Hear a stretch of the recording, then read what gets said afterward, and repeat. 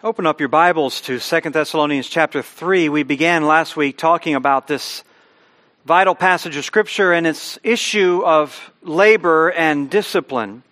How vital really both of them are to our life, to the Christian church, to our testimony. And particularly we spent time talking about how vital it is that we understand a biblical approach to work. We discussed how this was a major issue in the Thessalonian church. It was the underlying issue behind what Paul was addressing in this passage, dealing with people in the congregation who, he says, were idle or refusing to work, exploiting the kindness of others, and actually causing disruptions in the fellowship. This underlying issue, as we saw, was there that brought about the surface issue, which was how to deal with them. How do you respond to these people? And Paul, in that matter, could not have been more clear.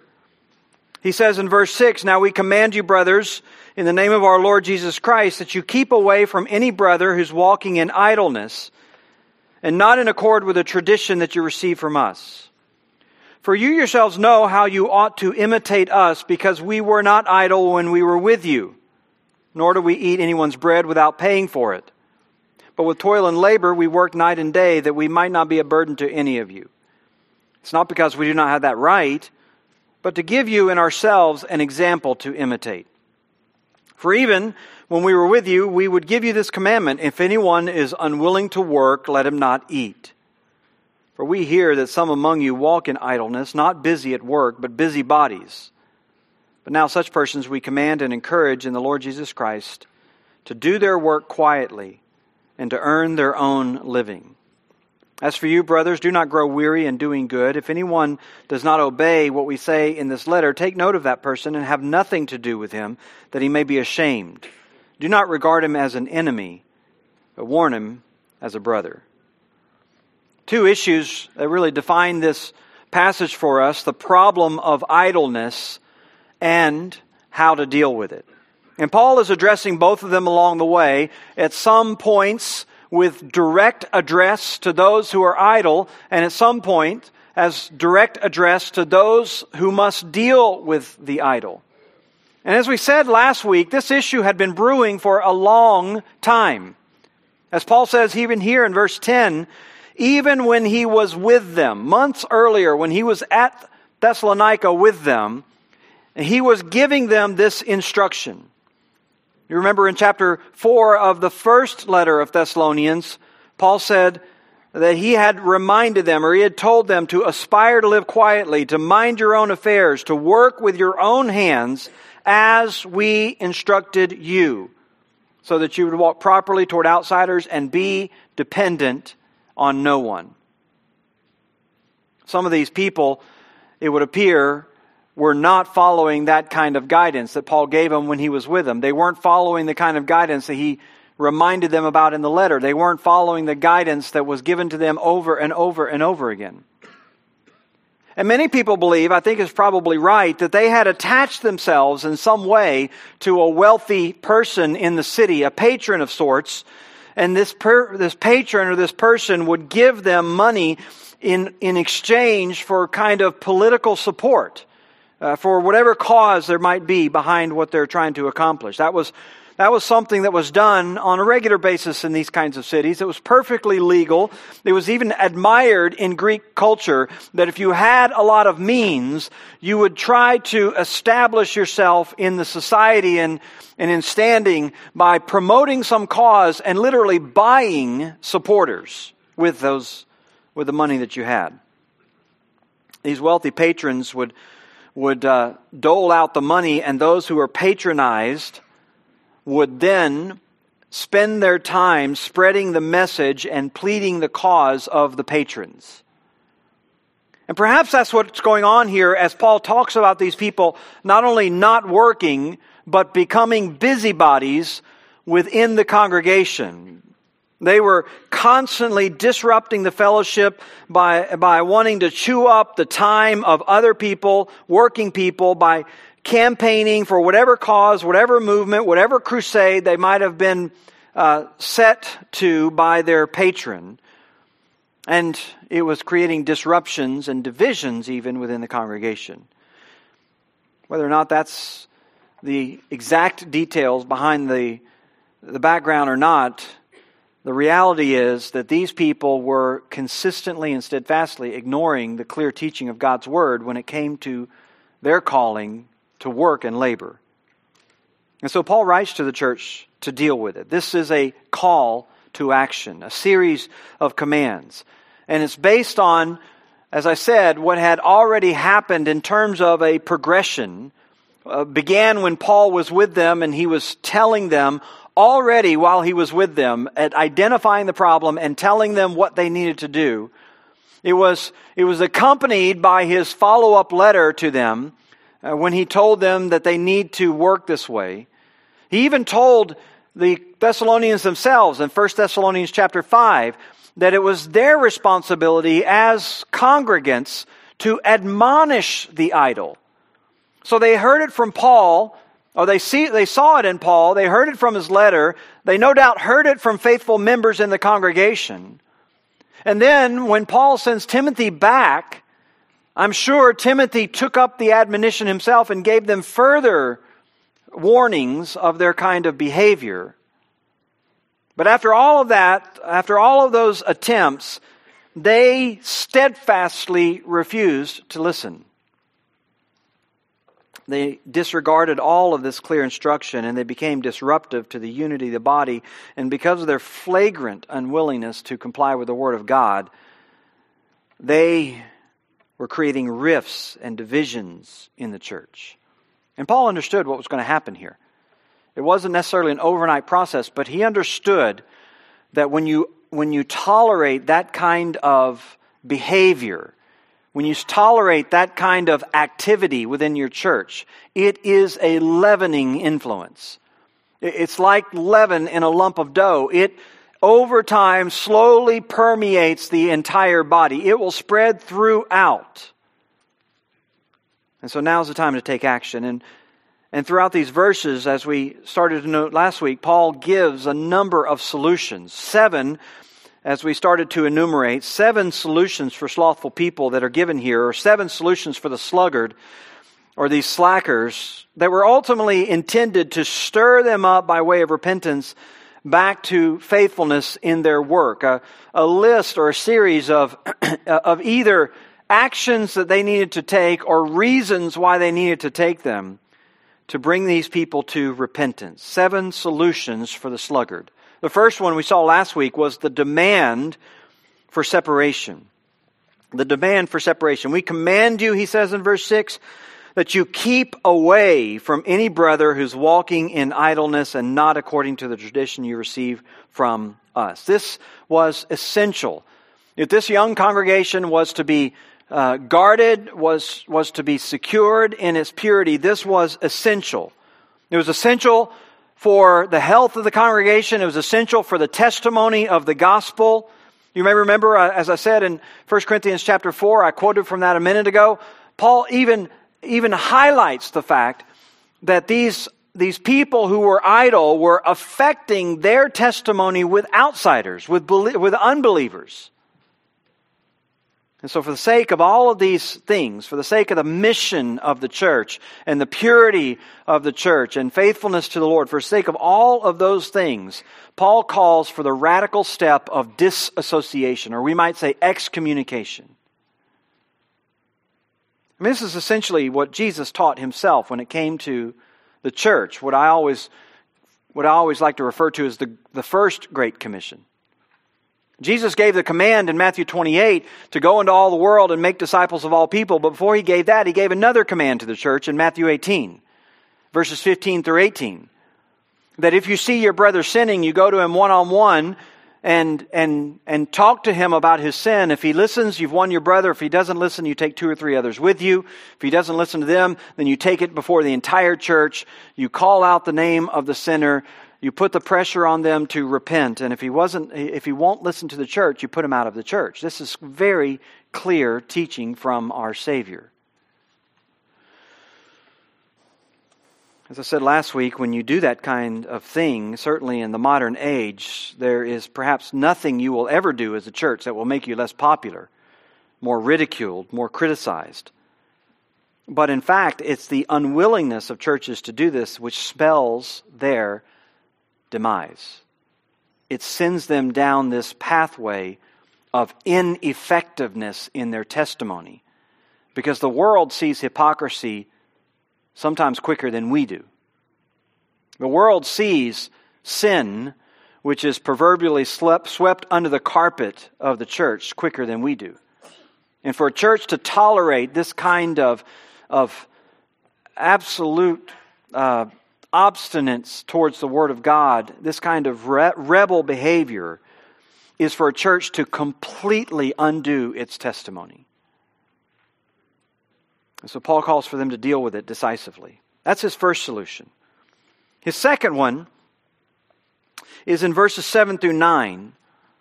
And it really is kind of an explanation or a reason why this kind of action would be necessary. And it's really his display for imitation. He tells them, "For you yourselves know how you ought to imitate us." This isn't an issue of ignorance, he's saying. It's not an issue of these people not being taught or not knowing or not even knowing what it looks like in application. You know, he says, how you ought to imitate us, because we weren't idle when we were with you. Nor did we eat anyone's bread without paying for it, but with toil and labor we worked night and day that we might not be a burden to any of you. It was not because we do not have the right, he says, but to give you in ourselves an example to imitate. Paul is pointing them back to his example for imitation. You should have known better, he says. If not from the admonitions, if not from the letter, if not from all of those things, you should have known just by looking at us, just by emulating us. As we've said in the past, the problem of work was something that Paul had identified very early in his time together with them. He says that even while he was with them, those 3 months probably that he was with them, he talked to them about these things. And here, in these verses, he really divulges for us what was going through his mind.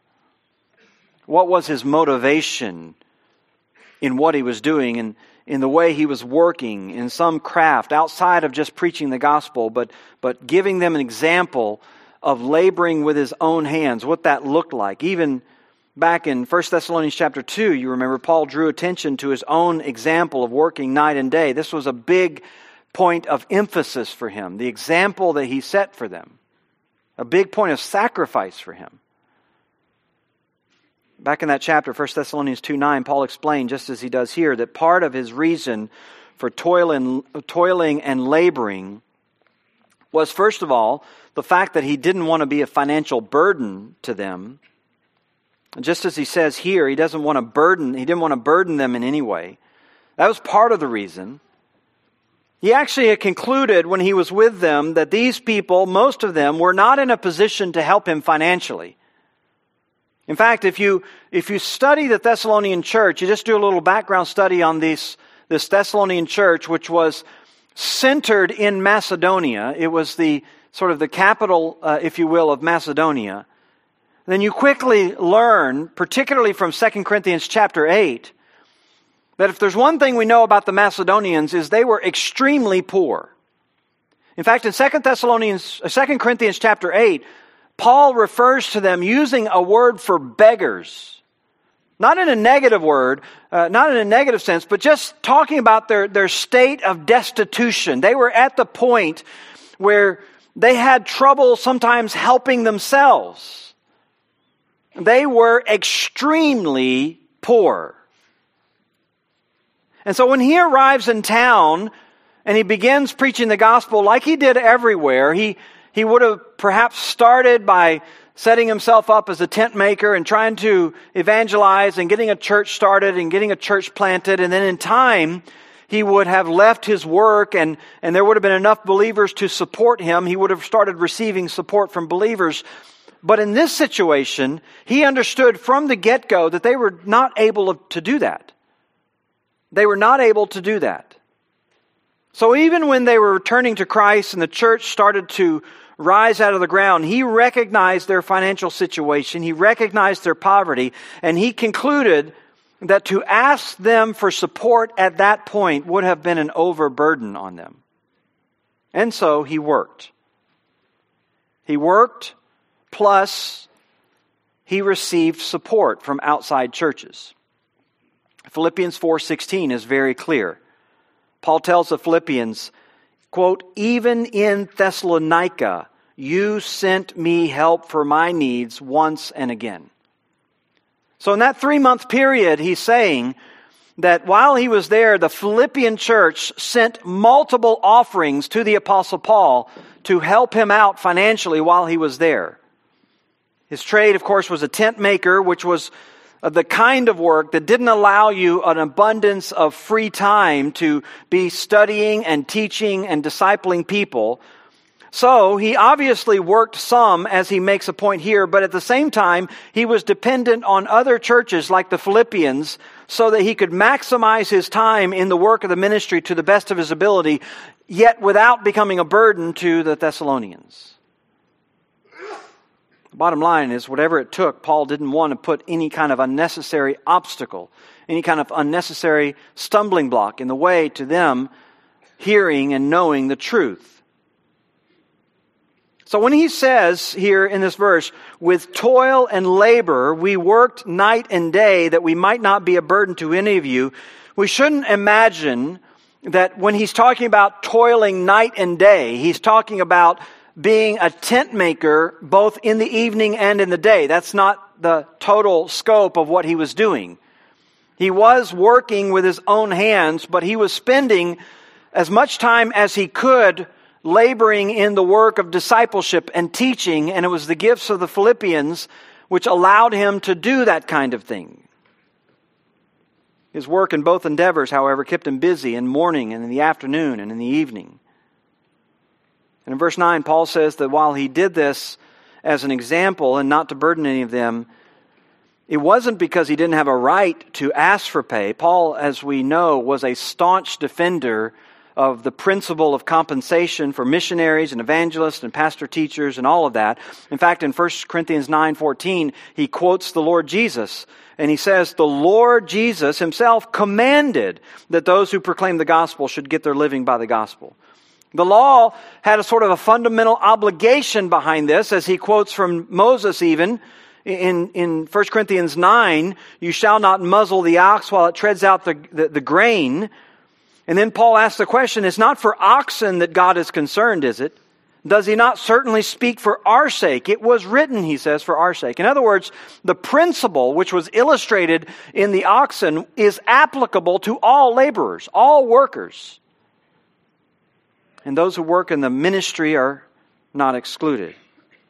He repeats the same principle years later in writing a letter to 1 Timothy 5:17, "Let elders who rule well be considered worthy of double honor," meaning generous financial support, "especially those who labor in preaching and teaching. For the Scripture says, 'You shall not muzzle an ox while it treads out the grain, and the laborer is deserving of his wages." Again, quoting from Jesus himself there. So Paul understood the moral obligation of a group of people who are receiving benefit from a minister to support the minister. But on occasion, because of the particular situation of a church, you may make the decision that you wouldn't want to put a stumbling block in the way of those people, and you may forego compensation from them. Paul did that a couple of times. In fact, not only at Thessalonica did he receive money from the Philippians, but he went to Corinth, where he was writing from. He was writing this letter from Corinth. And he later on tells the Corinthians, "You know what? I robbed other churches so that I could minister to you without pay." 2 Corinthians 11:8. So Paul often did this. He would go to a place and he wouldn't take support directly from them. He would take support from other churches. This is what establishes in our own day the principle of supporting missionaries. People who are not ministering in our church. They're ministering in other places around the world, and we send them money as a pattern, if you will, following the New Testament churches.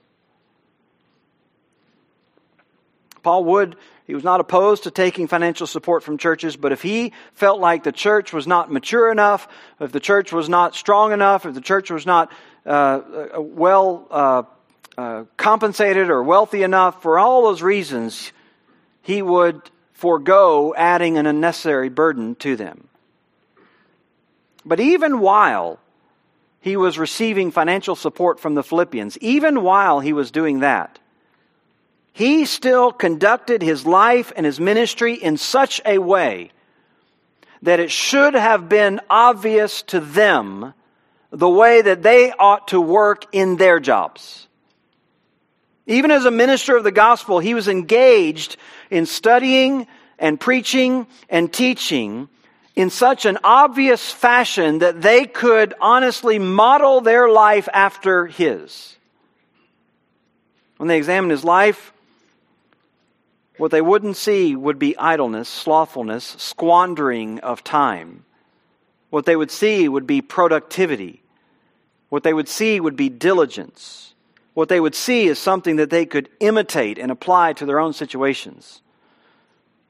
I mean, we all know that there are, unfortunately, far too many examples, even in pastoral leadership, of anything but hard work. The pastorate so often has become a haven for unproductive people. I remember one time I was teaching a conference in Kenya and touching on this subject. And right in the middle of my sermon, I mean, just as I was just in mid-sentence, a woman in the front row stands up.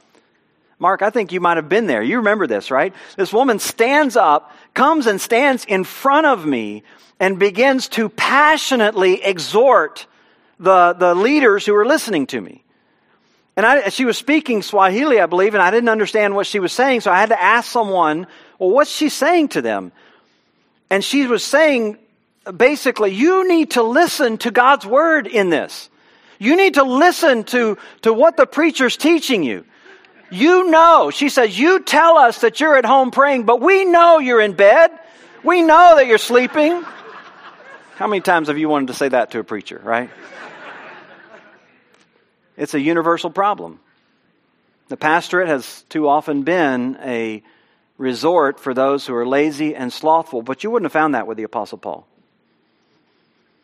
You wouldn't have found that with him. He understood the issue of labor and hard work applied even to ministers of the gospel. And he understood that if people are going to have an example to follow, let it begin with their pastors. Let it begin with their leadership. They ought to be characterized by a kind of hard work that every person in the congregation could look at and emulate.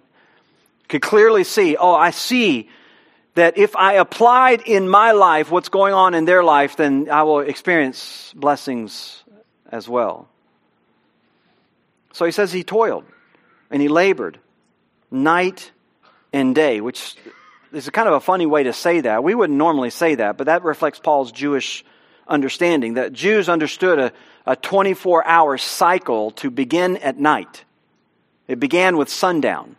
So they always would refer to a day as night and day, whereas we might say day and night or sunrise to sunset or whatever it might be.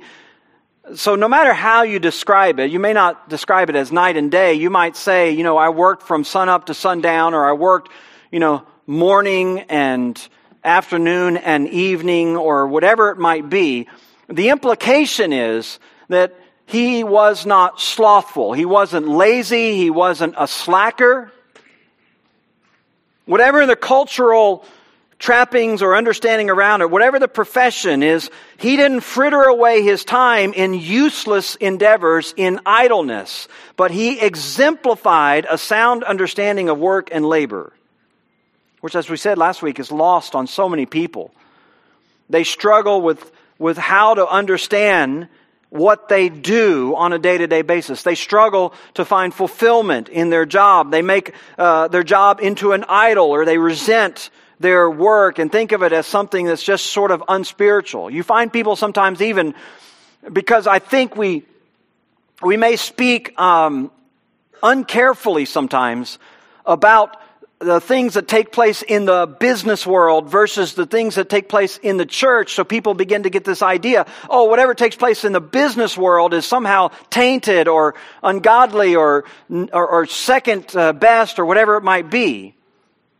Really, that's not a biblical view.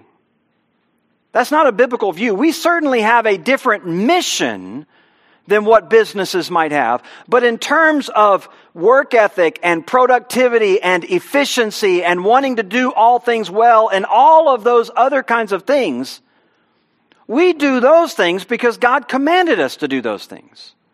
We do those things because they're part of the design for what we are created to do. Work, in other words, is not pitted against worship, and worship is not pitted against work. People struggle with that. They have a sense that somehow there's some sort of divide between what they do on Monday and what they do on Sunday. I've had people tell me over and over again that they just wish that they didn't have to go to work so that they could serve God. You know, when I hear them say that, I immediately understand that they don't really understand the issue of work. They don't understand that God created work. Back in the garden, He ordained it. The Lord took man, Genesis 2:15 says, and put him in the Garden of Eden in order to work it and keep it. God created that. That was before sin. It wasn't, work is not the result of some broken world. It is the design of a perfect world. In a perfect world without sin, God desires us to work. And while work later became cursed, and while it became full of thorns and thistles, and while we now have to eat by the sweat of our brow, even with that, we shouldn't associate the idea of work as a curse. Even in the garden, there was responsibility, there was mission, there was duty, it was holy, it was godly. It's one of the key purposes why Adam and Eve were created, so that they could imitate God in work. Do you realize God works? Jesus says in John 5, God is working with a present continuous tense. He's always working. God's always working. He's always got His hands, if you will, into something, doing something on behalf of other people, creative things, all kinds of things. God is constantly working. And we're to imitate Him in that. Most of Jesus' life, you may remember, was as a carpenter. He probably spent 2 decades, long before he was a preacher for 3.5 years or whatever. He was a worker. He was a laborer. And yet, never in his life could he have been accused of not serving God, not pleasing God, not worshiping God, or doing everything he can to God's glory. Never could he be accused of that. Everything he did was perfect and sinless. He never saw a conflict between those 20 years as a carpenter and the life that he lived to please God versus the time that he preached the gospel. Because he understood the issue of work. Ephesians chapter 6, you may remember Paul was addressing this same issue in the lives of slaves. But really the principle that he gives there applies to everyone. Whether you're a worker or a manager or a housewife or a student or whatever. He says to them, obey your earthly masters with fear and trembling, with a sincere heart, as you would Christ. Not by way of eye service, as people pleasers, but as slaves of Christ. Doing the will of God from the heart, rendering service with goodwill as to the Lord, not to man. You hear it over and over again, as you would to Christ, as you would to the Lord, as slaves of Christ. That's your worldview when it comes to your work. You have an earthly boss, you have an earthly authority that's over you, but you have an authority that's above that, and he demands more of you than your boss would. So if you're an accountant and you audit the books and the records, you audit them because they belong to Christ ultimately. You're a steward of those kinds of things. If you drive a bulldozer, you grade out a site, you do it as if it belonged to Christ. If you're a nurse and you treat patients, you treat those patients as if they belong to Christ. You're offering up your work, your labor, your task, your accomplishments each day as an offering, as a sacrifice, as an act of worship. You do it rendering, as Paul says, service to the Lord. And you do it all without eye service. That's really the key. I mean, most of us are on our P's and Q's when someone's looking over our shoulder, but Paul says, well, when they're not even looking over your shoulder, that should have no bearing whatsoever. Whether or not you have an accountability report, whether or not you have a sort of a service report or an annual review or daily review, it doesn't matter. It shouldn't matter. You ought to be doing your work with so much excellence because you love Christ, because you want to honor Christ, because you want to glorify Christ. I was reading last week how perhaps this has become a bit more challenging in the modern age because we've become so mechanized and so computerized. In the old age, before the industrial age, you could talk about this perhaps in a church and people better understood because they were much more likely to be putting their hands to some craft and carving out something or growing crops or something like that. But in the modern age, things have been reduced to so much repetitive and somewhat monotonous behavior, but it doesn't change. If you're typing out computer code or if you're, trying to put together strategy for your marketing campaign or whatever it might be, it doesn't matter.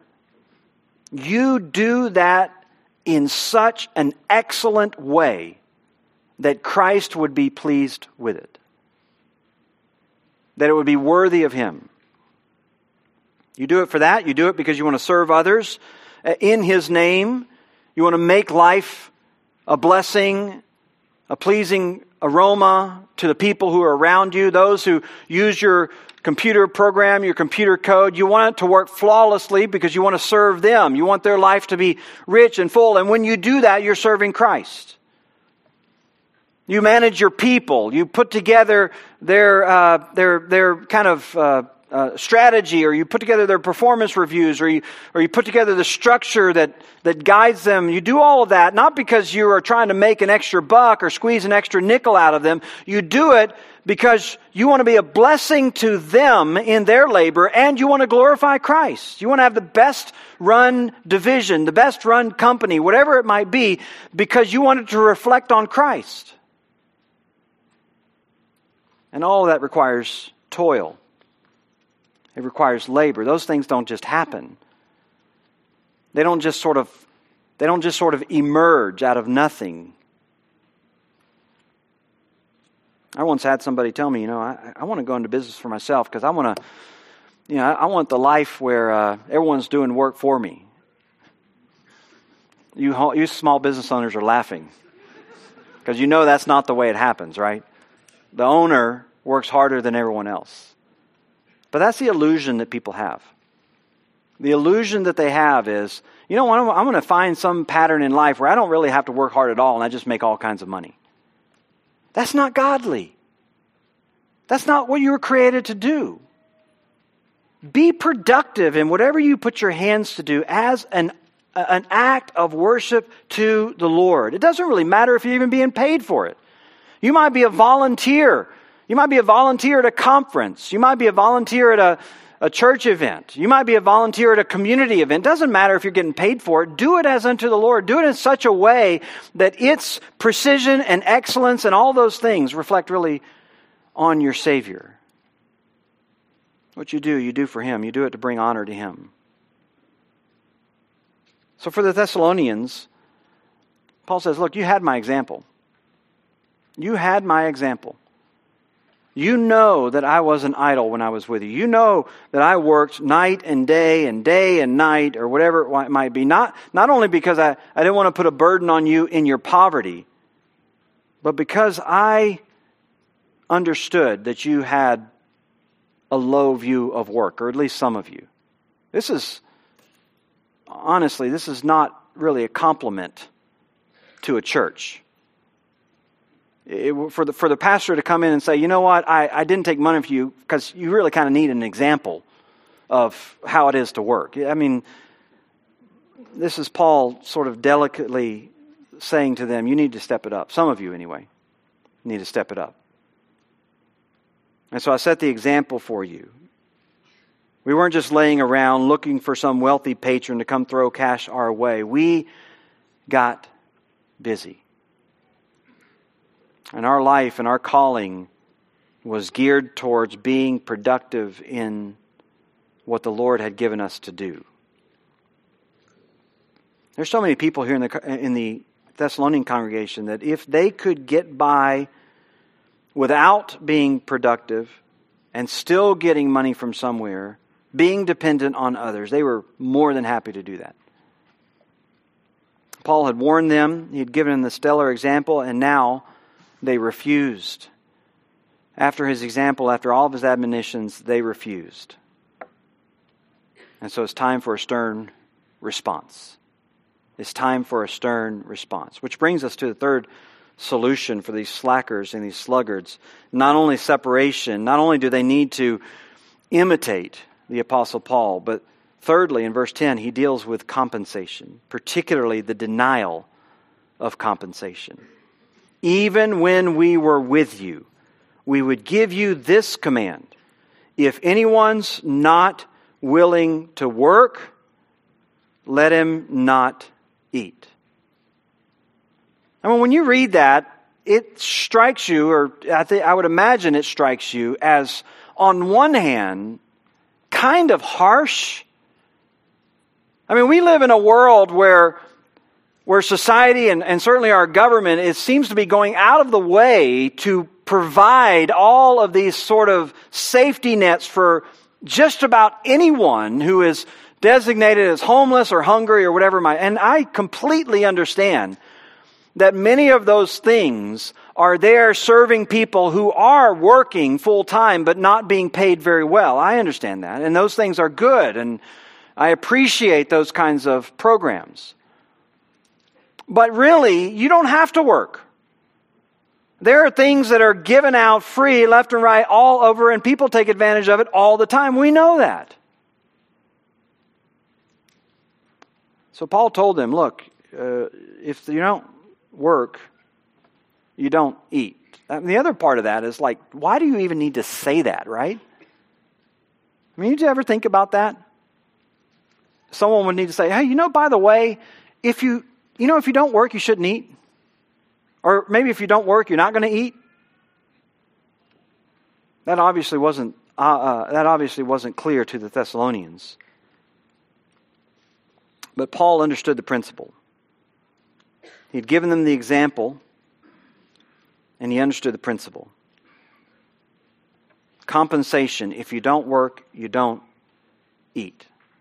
You have to understand this, by the way, in light of what Paul had just said about himself not wanting to be a burden to the congregation. So in like fashion, if he's doing everything he can not to be a burden to the congregation, you can imagine that at the same time, he wouldn't want other people to be a burden, an unnecessary burden to the congregation, an encumbrance. Paul didn't want to see them putting these obstacles not only to the mission of the church, but to the fellowship of the church. And so he taught them this principle. If you don't work, you don't eat. Really, in saying that, Paul was just expounding the wisdom of Scripture, which particularly in the book of Proverbs gives warning after warning after warning to the sluggard. Proverbs 19:15, slothfulness cast into a deep sleep, and an idle person will suffer hunger. If you don't work, you don't eat. If you don't work, you're going to go hungry. That's the basic principle. Proverbs 21:25, the desire of the sluggard kills him, for his hands refuse to labor. It's going to be the death of you. It's going to bring all kinds of pain and affliction into your life. It's going to bring hardship. But Paul understood these things. He understood the dangers, not only for them, but for the church. Proverbs 10:26, like vinegar to the teeth and smoke to the eyes, so is the sluggard to those who send him. So these people don't only have an impact on their own life, but they impact the people that they're working for, the people who are around them. Proverbs 18:9, whoever is slack in his work is a brother to him who destroys. This can absolutely destroy an organization. It can destroy a company. It can destroy a church. The reason the writer of Proverbs say these things is because they understand what a drain these kinds of people are on everyone who's around them. Paul understood that. He understood that this kind of laziness, this kind of slothfulness, really, it wasn't a reflection of the fact that these people didn't want things. He knew that these idle people still expected food. They still expected clothing. They still expected a house. They just didn't want to work for it. Proverbs 13:4, the soul of the sluggard craves and gets nothing, while the soul of the diligent is richly supplied. Proverbs 20, the sluggard does not plow in the autumn. He will seek at harvest, but have nothing. So this is his worldview. I'm not going to really do anything. I'm not going to get an early start on this project. I'm not going to kind of put in the time. I'm just going to show up at the harvest. I'm going to desire to have the same harvest that everyone else has. But he ends up with nothing. He craves and he gets nothing. It's not that he doesn't care if he doesn't eat. It's not that he doesn't care that he doesn't get things. He still craves. Bruce Waltke says, the lazy are generally not those who have few desires. Rather, their daydreaming leads to exaggerated desires. Exaggerated desires to a despair of realization. One of the things about slothful and unproductive people is they actually are spending a lot of their time just daydreaming. Proverbs talks about them scheming. They spend their time kind of frittering away their hours and their days on something that isn't leading to anything, but something that they wished and coveted and thought about and wished that they had. Or they make excuses. Proverbs 22:13, the sluggard says, there's a lion outside. I will be killed in the streets. So it could be something completely irrational. You tell them, you know what, you got this project. Oh, I can't do that. If I do that, then this is going to happen over here. They just make excuse after excuse after excuse.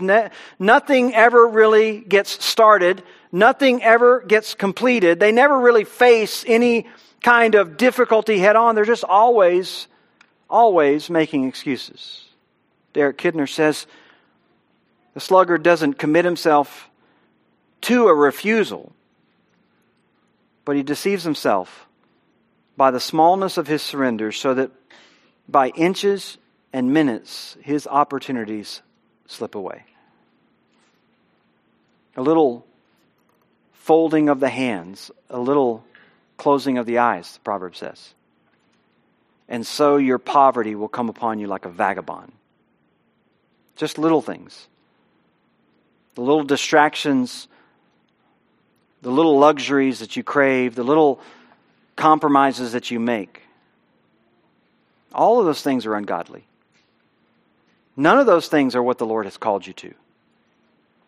None of those things please Him, and none of those things are what Paul exemplified. He understood all the dangers. He understood all these principles. He knew that God did not design a world where some people worked and some people didn't. He knew that God didn't design a world where some people bore the burdens and other people got to enjoy their benefits. That's not God's design. We're not saying that that the wealthy shouldn't be generous. We're not saying that if God has particularly blessed you with abundance, that you don't have an obligation. In fact, you do. Paul told Timothy in 1 Timothy chapter 6, warn those who are wealthy in this world to be generous with good deeds. This is not what he's talking about.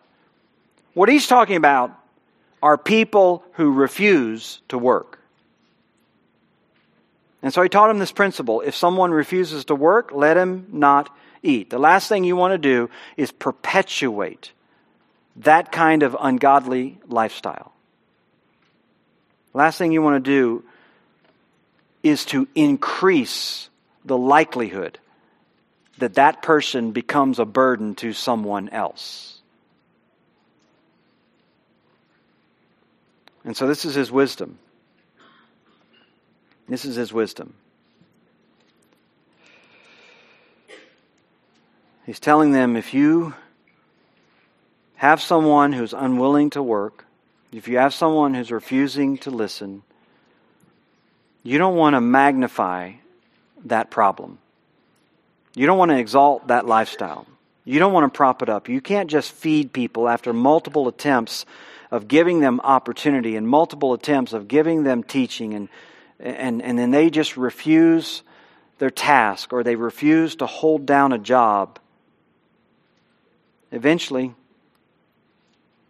the godly thing is to cut them off. The Christ-like thing is to cut them off.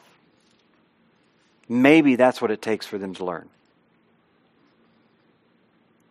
Well, there are other solutions for the sluggard Paul adds to the mix, including verses 11 and 12, the need to understand the danger of their idleness, the danger of the agitation that it will bring. But we'll get to that next time. Let's stand together. We'll be dismissed with a word of prayer. Lord, these are good reminders for us. We who live in a world with so many conveniences and so many luxuries,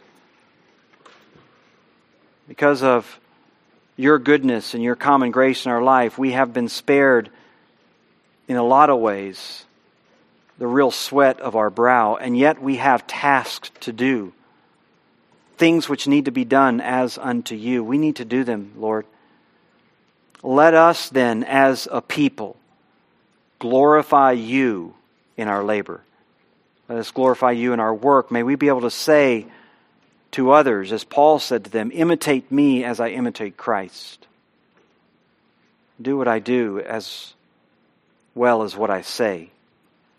And give us the kind of understanding of our task each day that could bring you honor and glory. That we could offer up to you as a pleasing sacrifice.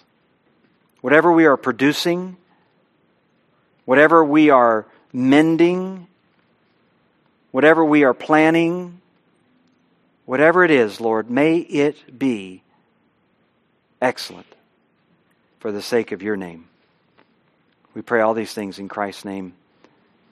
Amen.